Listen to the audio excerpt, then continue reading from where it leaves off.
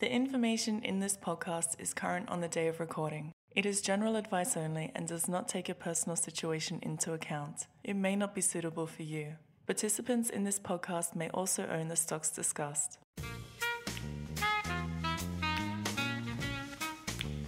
Welcome to Stock Take. My name's Gaurav Sodhi. Joining me today is analyst James Carlisle. G'day, James. Good morning. And with us also is analyst Graham Whitcomb. Hello, Graham. Hi, Gaurav.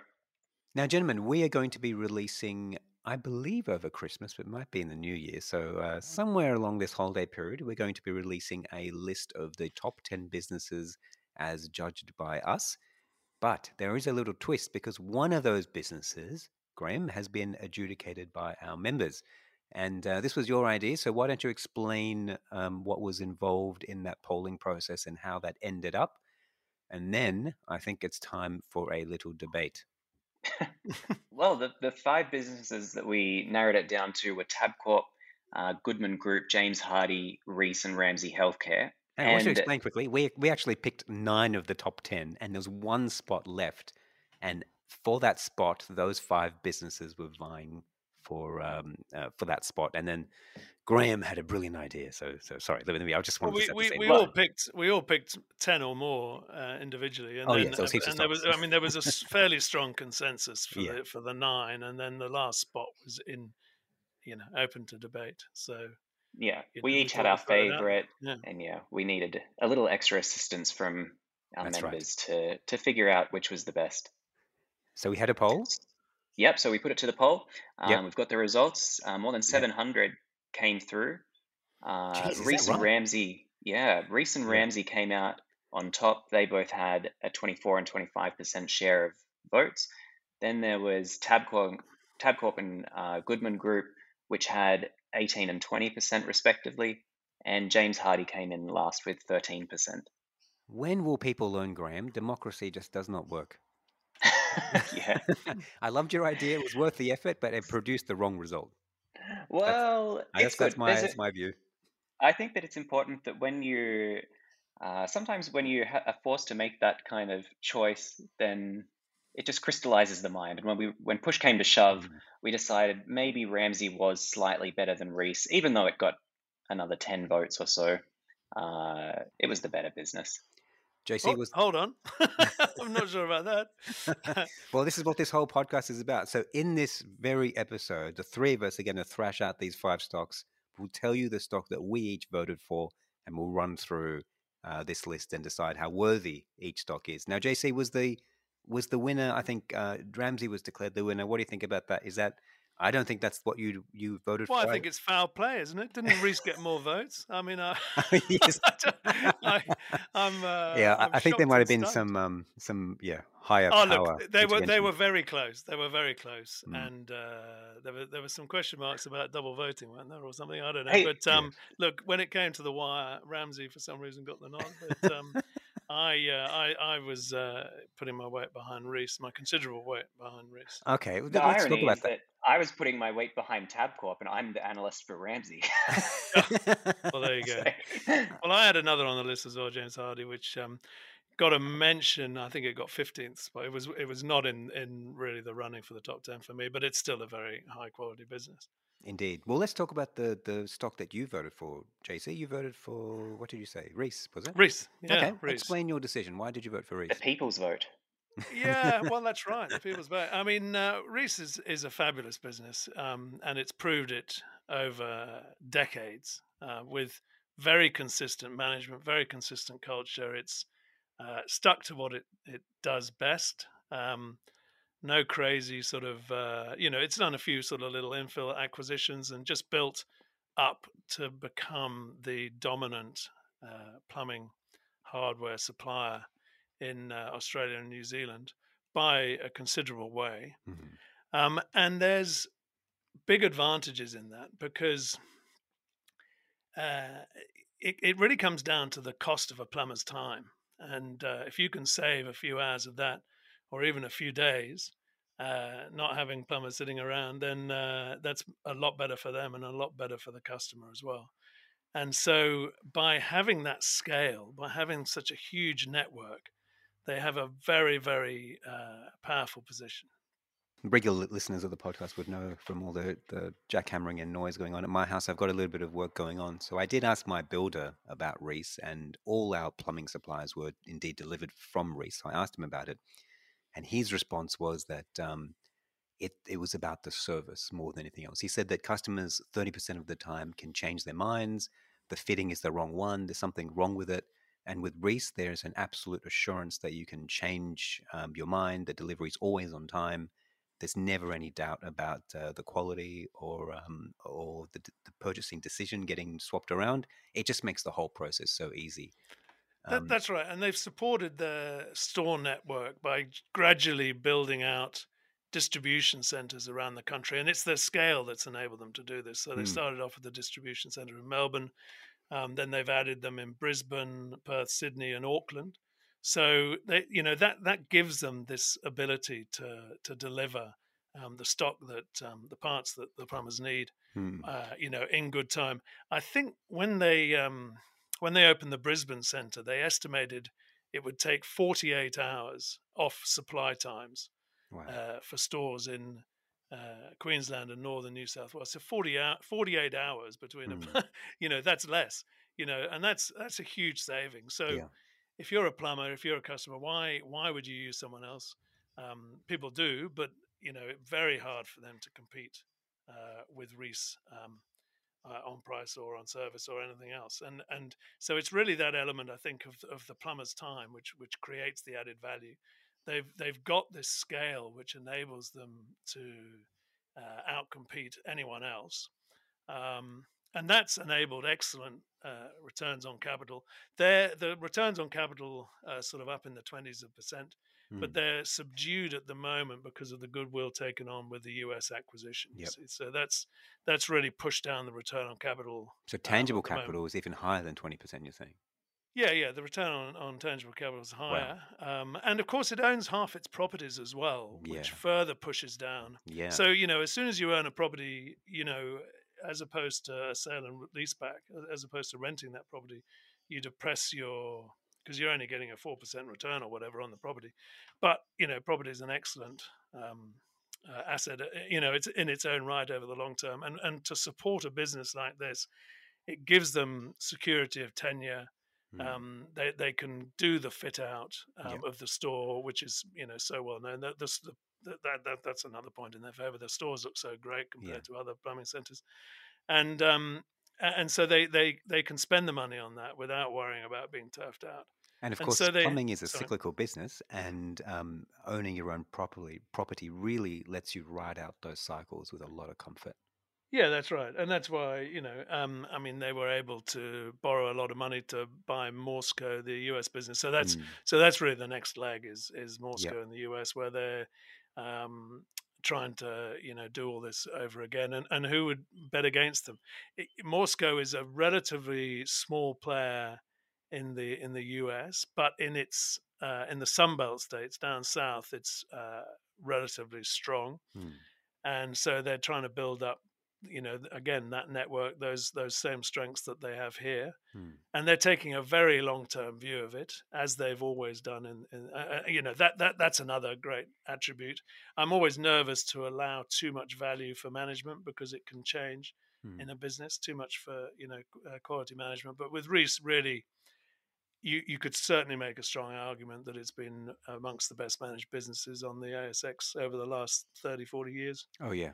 In fact, that's probably why it didn't get my vote, because from my point of view, there's no question this is an outstanding business and one that every investor ought to have on a watch list and aspire to own at some point. But is it a top 10 business? For me, it's outstanding management running and a well above average business, but not.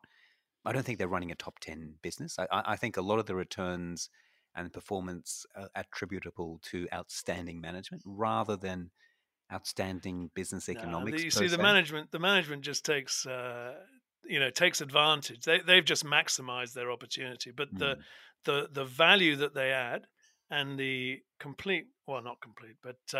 the lack now of competition because they've established such a strong position.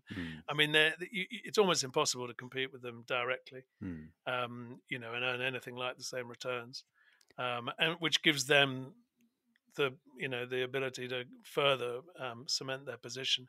So I think the business is the classic the sign of a great business is one that, to me anyway, adds a lot of value and is next to impossible to compete with on the same terms, and that's where Reece is at, and its management has really been exemplary in grasping that opportunity. I think that's how I would put it. Interesting. I think through this exercise, I think we're going to recognize different ways we think about quality in business. Graham, let's hear from you. Why did you not vote for Reece, first of all? And then after you've explained that, I want to get into your selection as well. Well, I definitely think that all of the 5 businesses that we wrote there are high quality. So I would say that it really did come down to kind of splitting hairs over good point. Which was the best. I mean, Reece is a great business, and everything James said is true. So it's hard to argue against it. But I suppose it wasn't so much that I didn't like Reece. There were just other businesses that I thought were maybe slightly better. My main pick was Tabcorp. I also proposed Ramsay. Tabcorp, I just think is phenomenal, where Reece is still exposed to those different cyclical elements and competitive elements. Tabcorp is a monopoly. It's a regulated monopoly. There is no competition. Also requires no tangible capital at all. It just earns. It's just a cash machine, essentially. It's a very, very stable business, at least when there's not lockdowns. But I mean, lotteries in particular has so little variability year to year. People keep coming back. They keep placing bets. There's almost no chance of Tabcorp able to lose money on those because the odds are fixed in a way that it does consistently win over time against the lottery players. And yeah, I think when you put all those things together and then combined with the fact that it's getting better and better, that the pandemic in particular has moved more lottery players online, and that requires less commission paid to news agents because Tabcorp can then sell the ticket directly to them. So its margins are improving. It takes no capital to operate an online business like that, pretty much. And yeah, I think put all that together, and that's one hell of a business. A lot of people, I think, would be surprised by the inclusion of Tabcorp. Every other stock on that list, we'll go through one more time. Ramsay, Reece, Tabcorp, Goodman, and James Hardie. They all, I think they'd all be acceptable in most people's lists. They all have high returns on capital, high margins, all the great stuff, the quantitative stuff you want to see. Tabcorp is the outlier there, Graham. And just explain to us why the financial metrics don't necessarily reflect the quality that you're talking about. Well, if you look at plain things like the return on equity, that's kind of distorted over the past year because they had to raise a lot of capital during the pandemic which paid down their debt. See, this was the one issue with Tabcorp that we've always had, was it's an incredible underlying business, but management took that underlying business and then tried to accelerate it to the max with debt.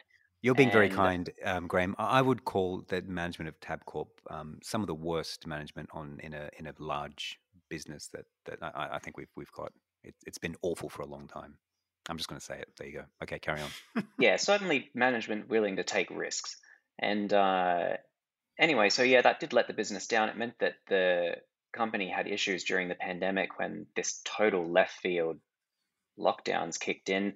The only thing I couldn't have even imagined their revenue falling as much as it did before the pandemic. But what that meant is it triggered some covenants with their lenders, and then the company had to quickly raise capital to shore up its balance sheet, basically. But if you look at the business itself, it's still just as phenomenal as before, and it has rebounded completely from the initial issues around the pandemic.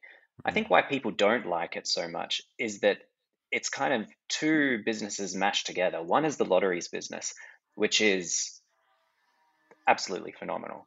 The other thing is the wagering business, which only makes up kind of 25% or so of the company's profits, but that is a very different company to the lotteries division. Wagering is much more volatile. It's a way more competitive industry. They're up against some strong competition in sports bet in particular. And so it appears to be zero barriers to entry, Graham, with all these wagering businesses floating around making expensive ads. Yeah, I wouldn't say zero barriers to entry, but Can we it's say low certainly not a barriers to entry? monopoly. Yeah, it's just not a monopoly. So it probably wouldn't, if it was just the wagering business, it wouldn't have made the top 10 and probably wouldn't have even made this list of 5 to reach the top 10. No. But I think the qualities of the lotteries business more than offset that 25% of the company, which is volatile and competitive. So my concern with the lotteries business and is the licenses. And if you don't have, to me, to be a high quality business, you need to own your business for perpetuity. That's really where the returns are, long into the future, compounding.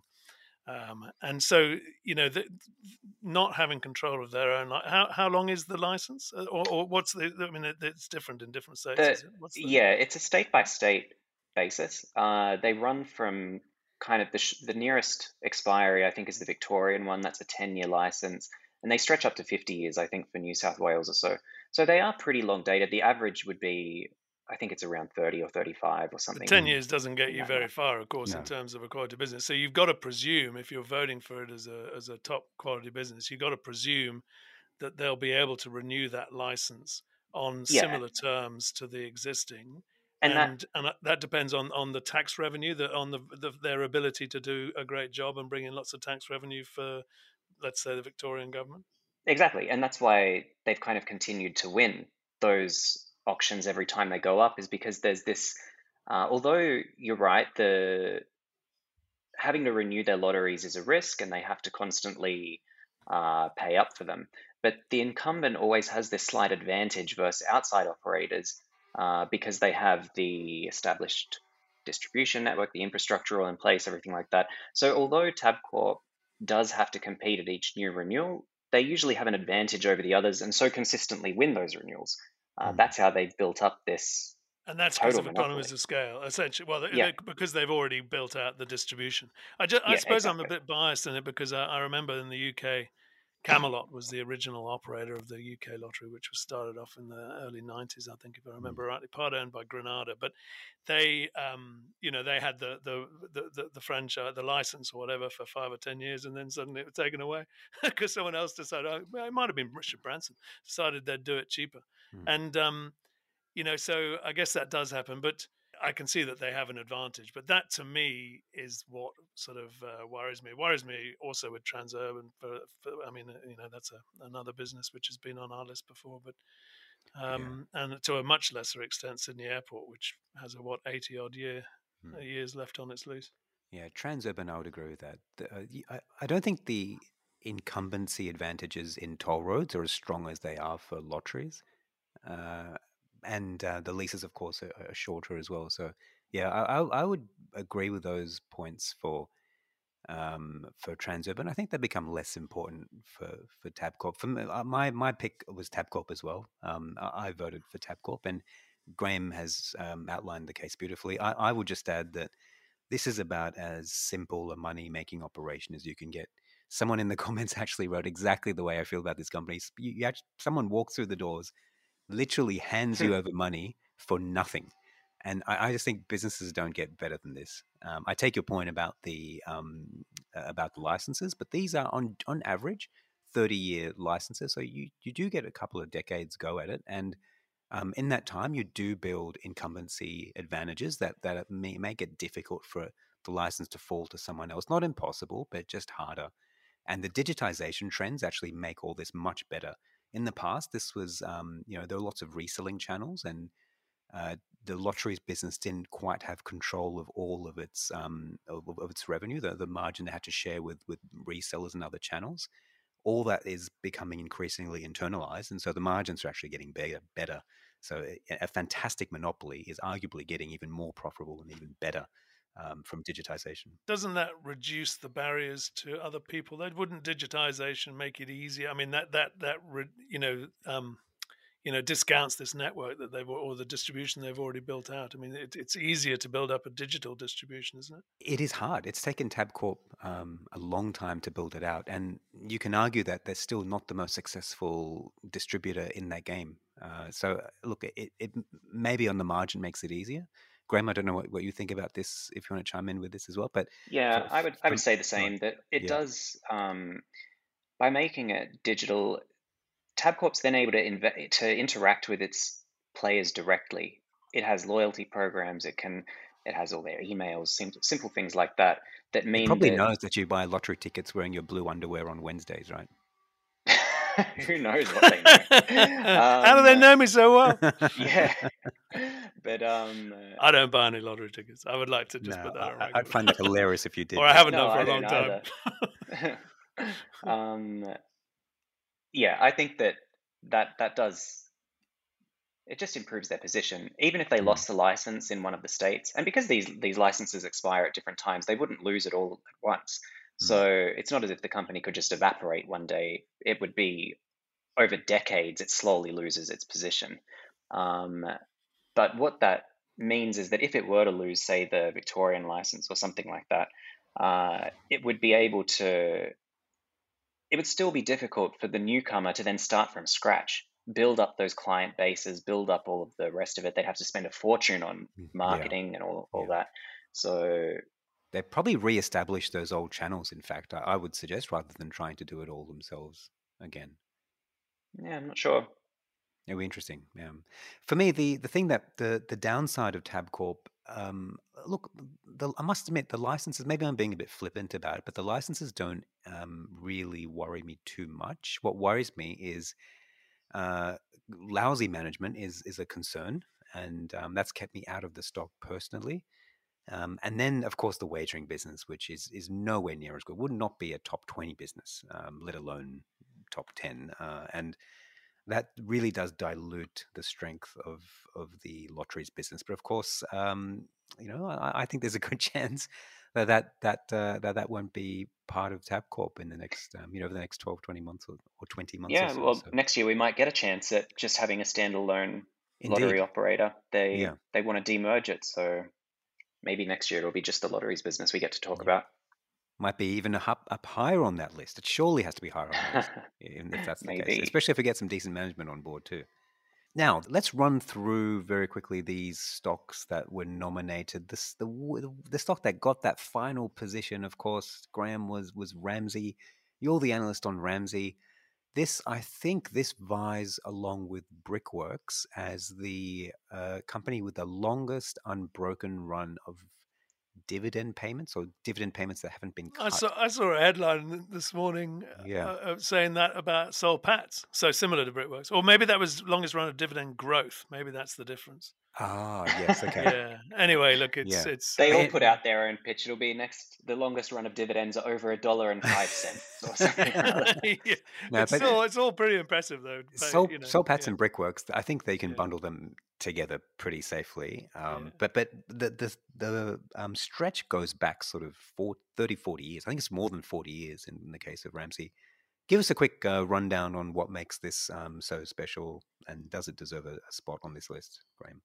Well, it's definitely a high-quality business. Ramsay is the largest private hospital operator in Australia, and it also has pretty high barriers to entry. It is not easy to get licensed and registered to open a new hospital. And so it mainly competes against Healthscope, but even that is fairly low because each hospital tends to be a regional monopoly. It just doesn't make sense to build two competing private hospitals near each other. So the companies know this, and they then seek out different regions to kind of dominate. So competition is pretty low in the industry. The main competition is against the government, where Ramsay is effectively competing against the public health system. And that has been a bit of an issue over the last few years because private health insurance participation has been declining. So more and more people are choosing to use the public system.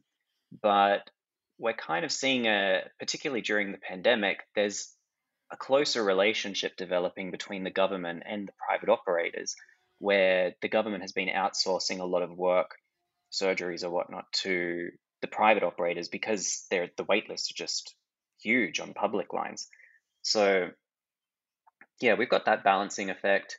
It's a very stable business again, in terms of there's really not a lot of cyclicality and demand for healthcare, demand for elective surgeries, this kind of thing.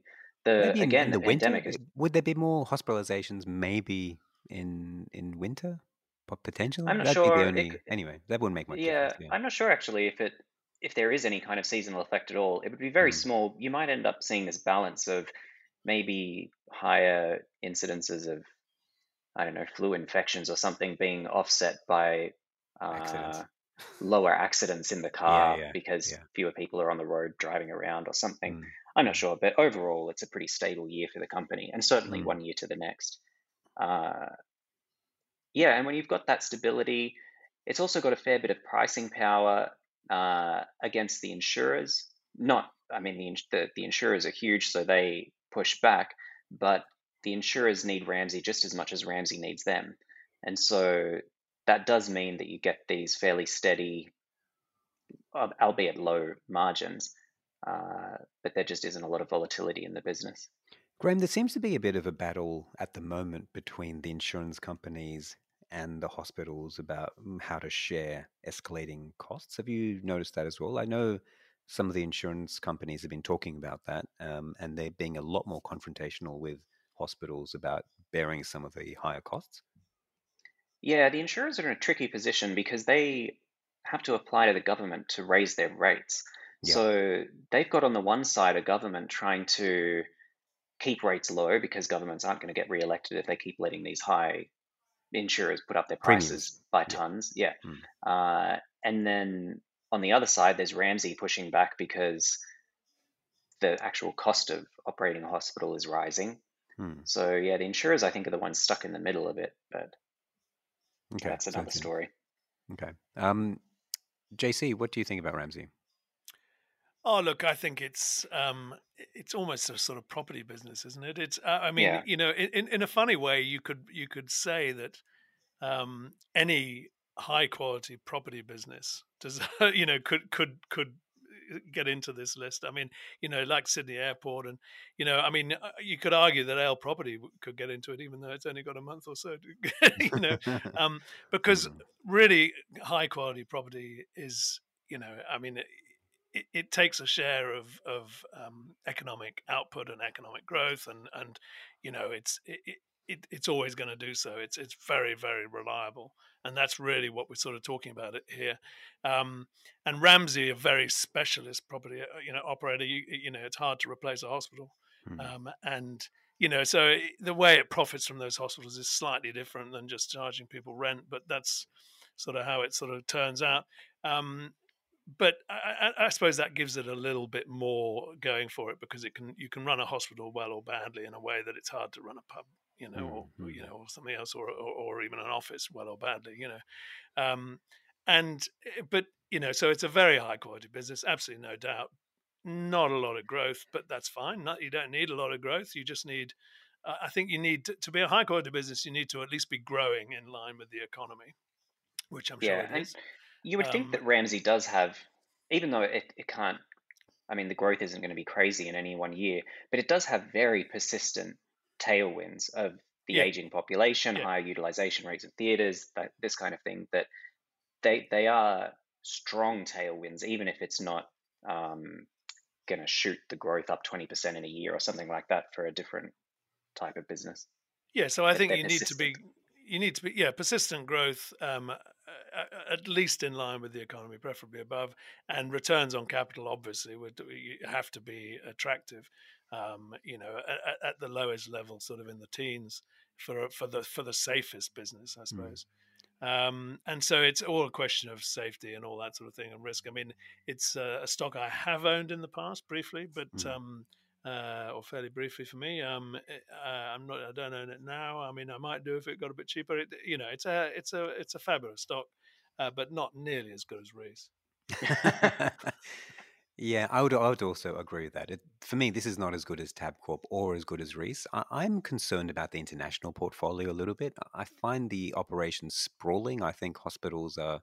I agree exactly with your sentiment, Graham, that these are very localized regional monopolies, and running a whole series of hospitals all around the world just makes. I don't think management is bad, but the task of management is so much more difficult when you're running an empire of hospitals rather than hospitals in a region or even in a country. I think that makes the task a lot harder, and I think you can see that from the returns in the international portfolio, which, correct me if I'm wrong, Graham, have not been as strong as the Australian portfolio.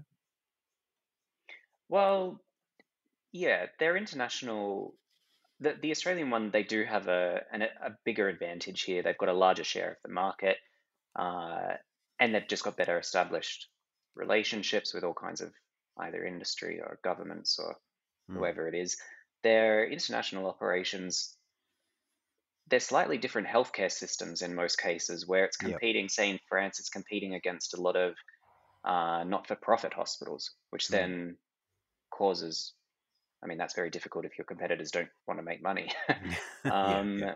so, yeah, they're different dynamics in the different regions, but I think overall it's done a pretty good job with the international expansion, particularly given those hurdles.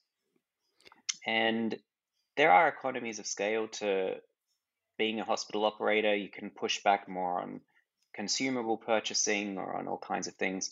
So that advantage does carry through their international portfolio as well. Okay. Well, JC, you said something very interesting about that any high quality property business could make it on this list. And indeed, we have another one, Goodman Group. This is one, a bit of an orphan in the intelligent investor universe because I think we've all kind of had a look at it, but I'm not sure who's covering at the moment. JC, I'm going to stick with you. Well, we don't cover it, We don't cover it at the moment, but we keep an eye on it. It's look, it's performed phenomenally hasn't well, it? Yeah. Especially and it since the GFC.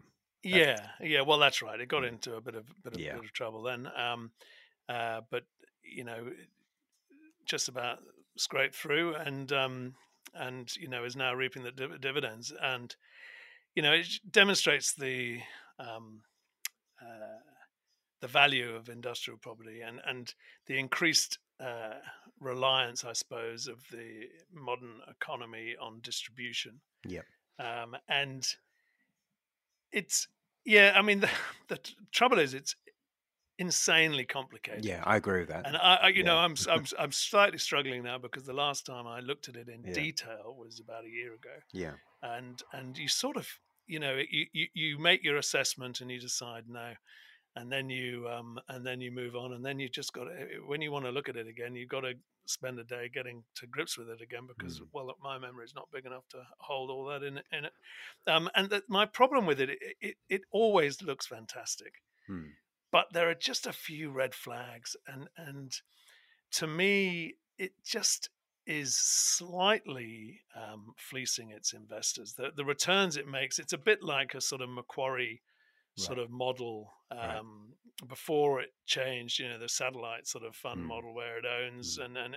and it just takes a little bite out of those funds it runs at every stage. And look, it makes great money for its investors. It's certainly not complaining. So why shouldn't it? Well, that's true, but again, it just makes you wonder whether that's how sustainable that is. Mm. It's been very sustainable so far, and they do fantastically well. But it just combined with the complexity, you sort of look at that and you see those fees coming to it, and I just find that a bit ugly when it just looks like it is earning quite a lot, Yeah. which it makes the numbers look great, but just makes you wonder, I suppose, and wondering and sitting on the sidelines, wondering and not buying the thing has cost us and cost our members really. But there you go. You got to have red flags. You don't have to be in every stock to do well on the market. And so Yeah, there no, you I go. agree with that. And I don't think there was ever, I don't recall ever a really serious intention to buy Goodman. And I think you're right to point to the complexity. I think all of us have had a bit of a look at it and all of us have been a little bamboozled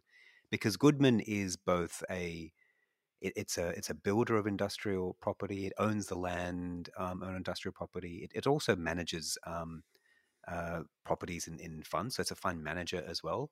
And so at every stage, it's earning revenues from development, from leases, and from fees. And following that revenue through is quite a complex task. They don't make it easy for you either. They don't.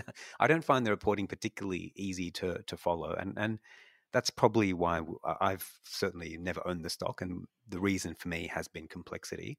The good side of Goodman, JC, as you've covered, is the operating complexity. So Goodman is simultaneously a builder of industrial property, a developer of industrial property, an owner, and a sort of a fund manager as well. So all those revenue lines are quite distinct. As you know, it takes rent, earns management fees, development fees, and I don't feel the company doesn't make it easy for you to really understand the accounts. The numbers are quite difficult to run through and to follow through the whole 3 sets of accounts.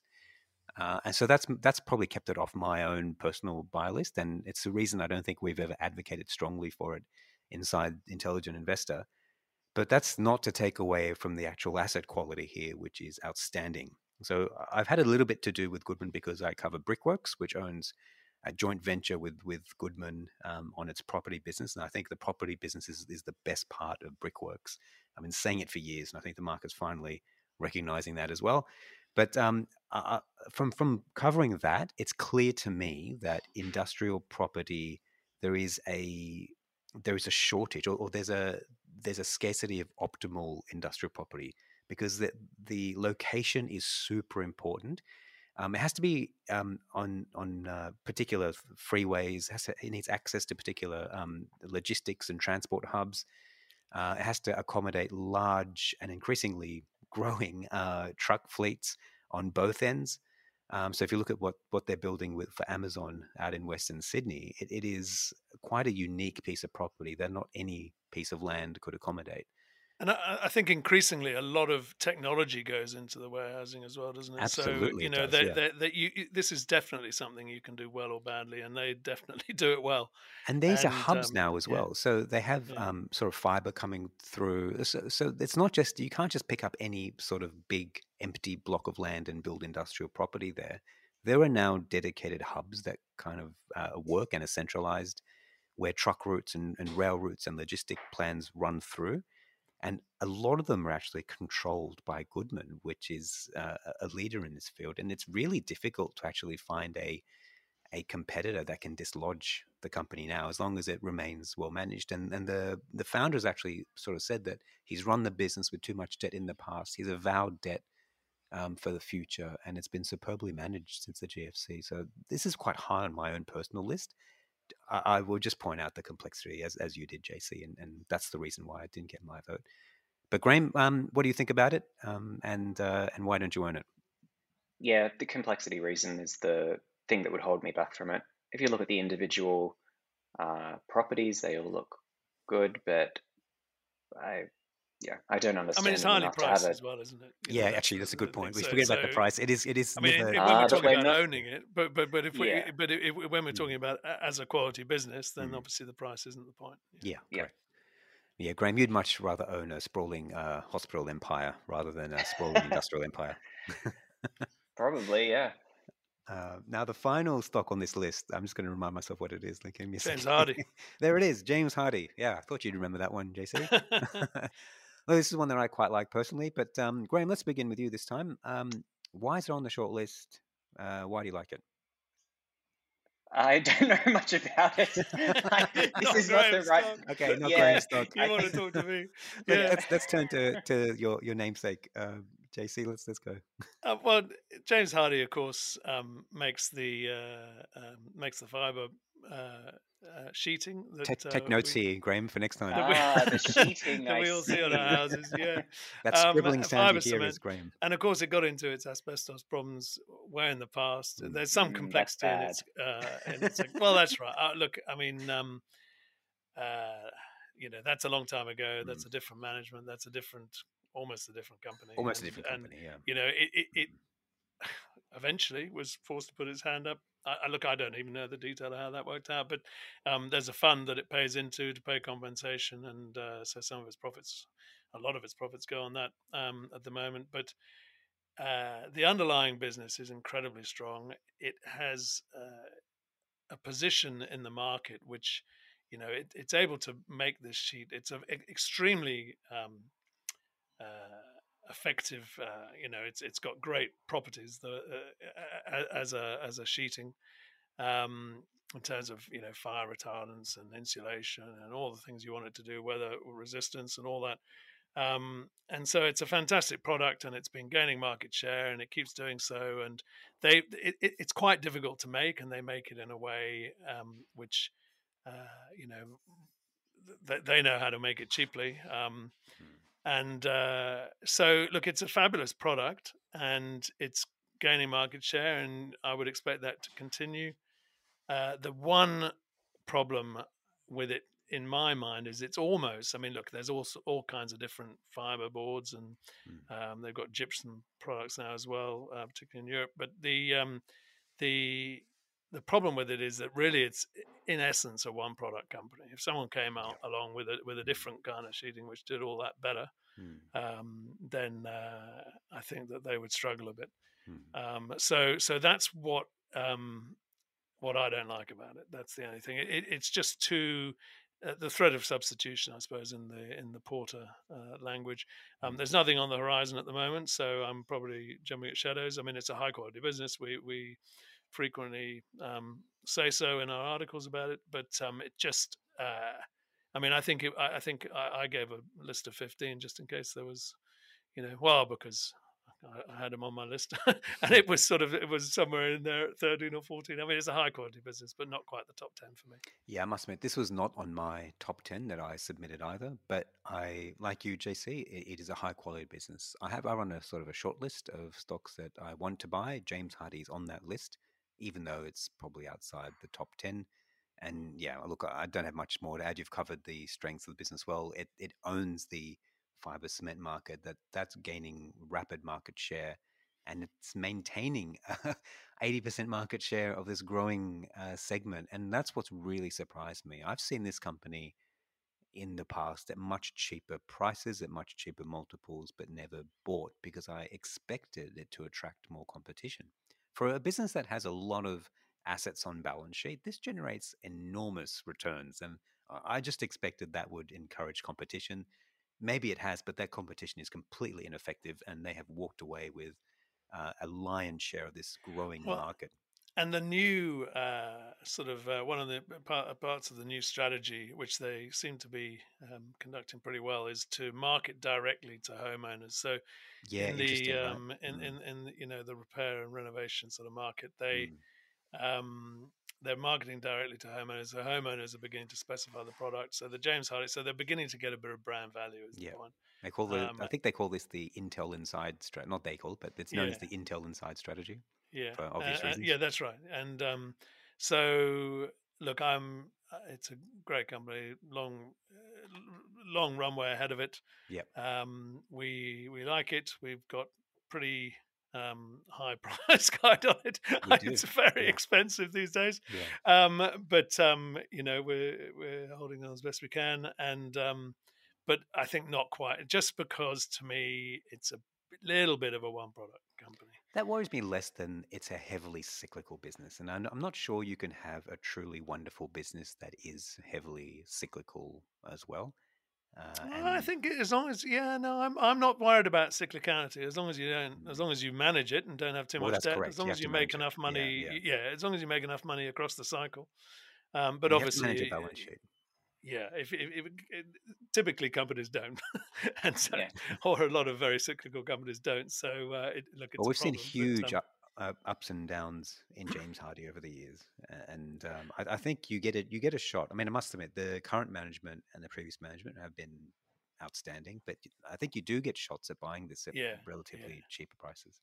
I guess the question is whether we're talking about quality businesses or whether we're talking about quality companies. Quality companies encapsulates the balance sheet, whereas quality business doesn't actually bring the balance sheet into it, because you're talking about the enterprise rather than how it's financed. But Graham, have you scribbled some notes?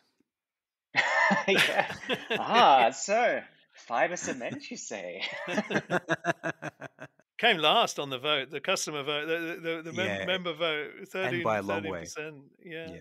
I wonder if that's got to do. Actually, last place was half of what the leading stock was, which I'd like to say was Reece. So it's quite interesting that the last place, 13%, Reece got 25%. So it's actually quite a lot. The votes were very well spread, is the point I'm making. That's right. Well, I was actually surprised by the opposite. I was thinking that, they all got, I would have thought that one in particular would just be miles ahead, but they all, particularly, maybe not James Hardie so that's much, the point I was trying to make. So the votes were well spread between the five of them, not a big range, as it were. Oh, yeah. So quite a narrow range. Yeah, which I guess reinforced why we, the analysts, had difficulty picking between them. Yeah, I think indeed. it does. They are just all good businesses. All right. Now, that's probably a perfect time to end. So we're going to have the top 10 businesses special report released before Christmas, and that will be accompanied by podcasts on each stock, where most of us, and I'm only on one of those podcasts, but all those stocks will get discussed. We're going to squeeze in one more podcast before the end of the year, and we're going to do our customary end-of-year wrap, gentlemen, so we'll prepare for that. Other than that, I think we are done. Anything else to add, JC, Graham? Not from me. Thanks, Gaurav. Wonderful. Just to say cheerio, yeah. Okay, well, JC, thank you for joining us today. Pleasure. And Graham, as always, for popping in from Canada. Thank you. And for everyone else, thanks for listening.